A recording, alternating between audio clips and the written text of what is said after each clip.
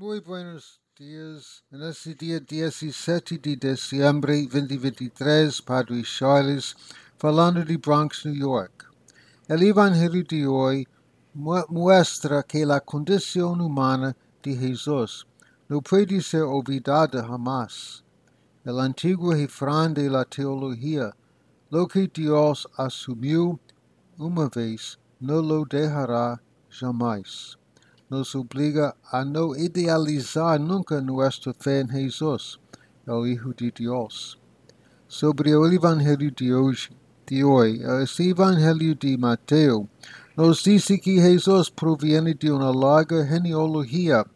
La humanidad de Jesús hunde sus raíces en los estratos más remotos y milenarios, pero su pasado es para nosotros, en el presente de hoy, una memoria que nos actualiza una promesa de futuro aún no realizado.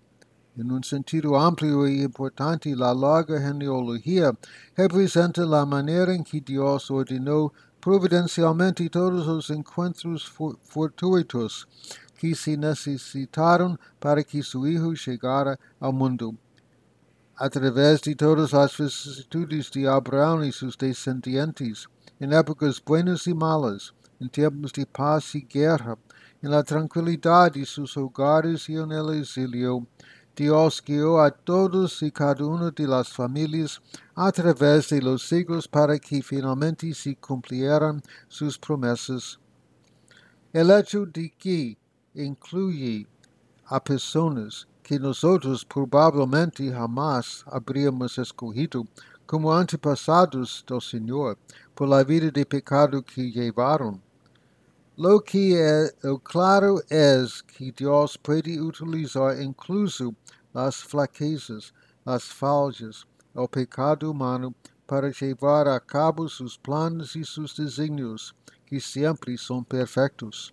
Celebramos en la Navidad que Jesús nació de María, pero su linaje oficial sigue a través de José.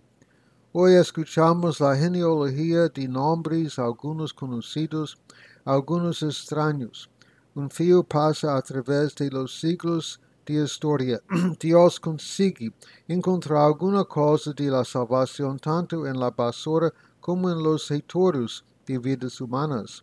Esta lista de nombres no es una lista de santos y santas, pero sí personas buenas, personas malas. Ese niño cuyo nacimiento celebramos en la Navidad representa toda la historia del pueblo de Israel, toda la historia de todos los pueblos. Es interesante que aparece en esta lista solamente 4 mujeres. Interesante que son todos pecadores. Y también son mujeres marcadas por escándalo, valentía por ser excluidos de la comunidad. La viuda Tamar se disfraza como una prostituta para dar a luz hijos para su suegro. Ahab es una prostituta, Ruth es un extranjero, Bathsheba es seducida por el rey David.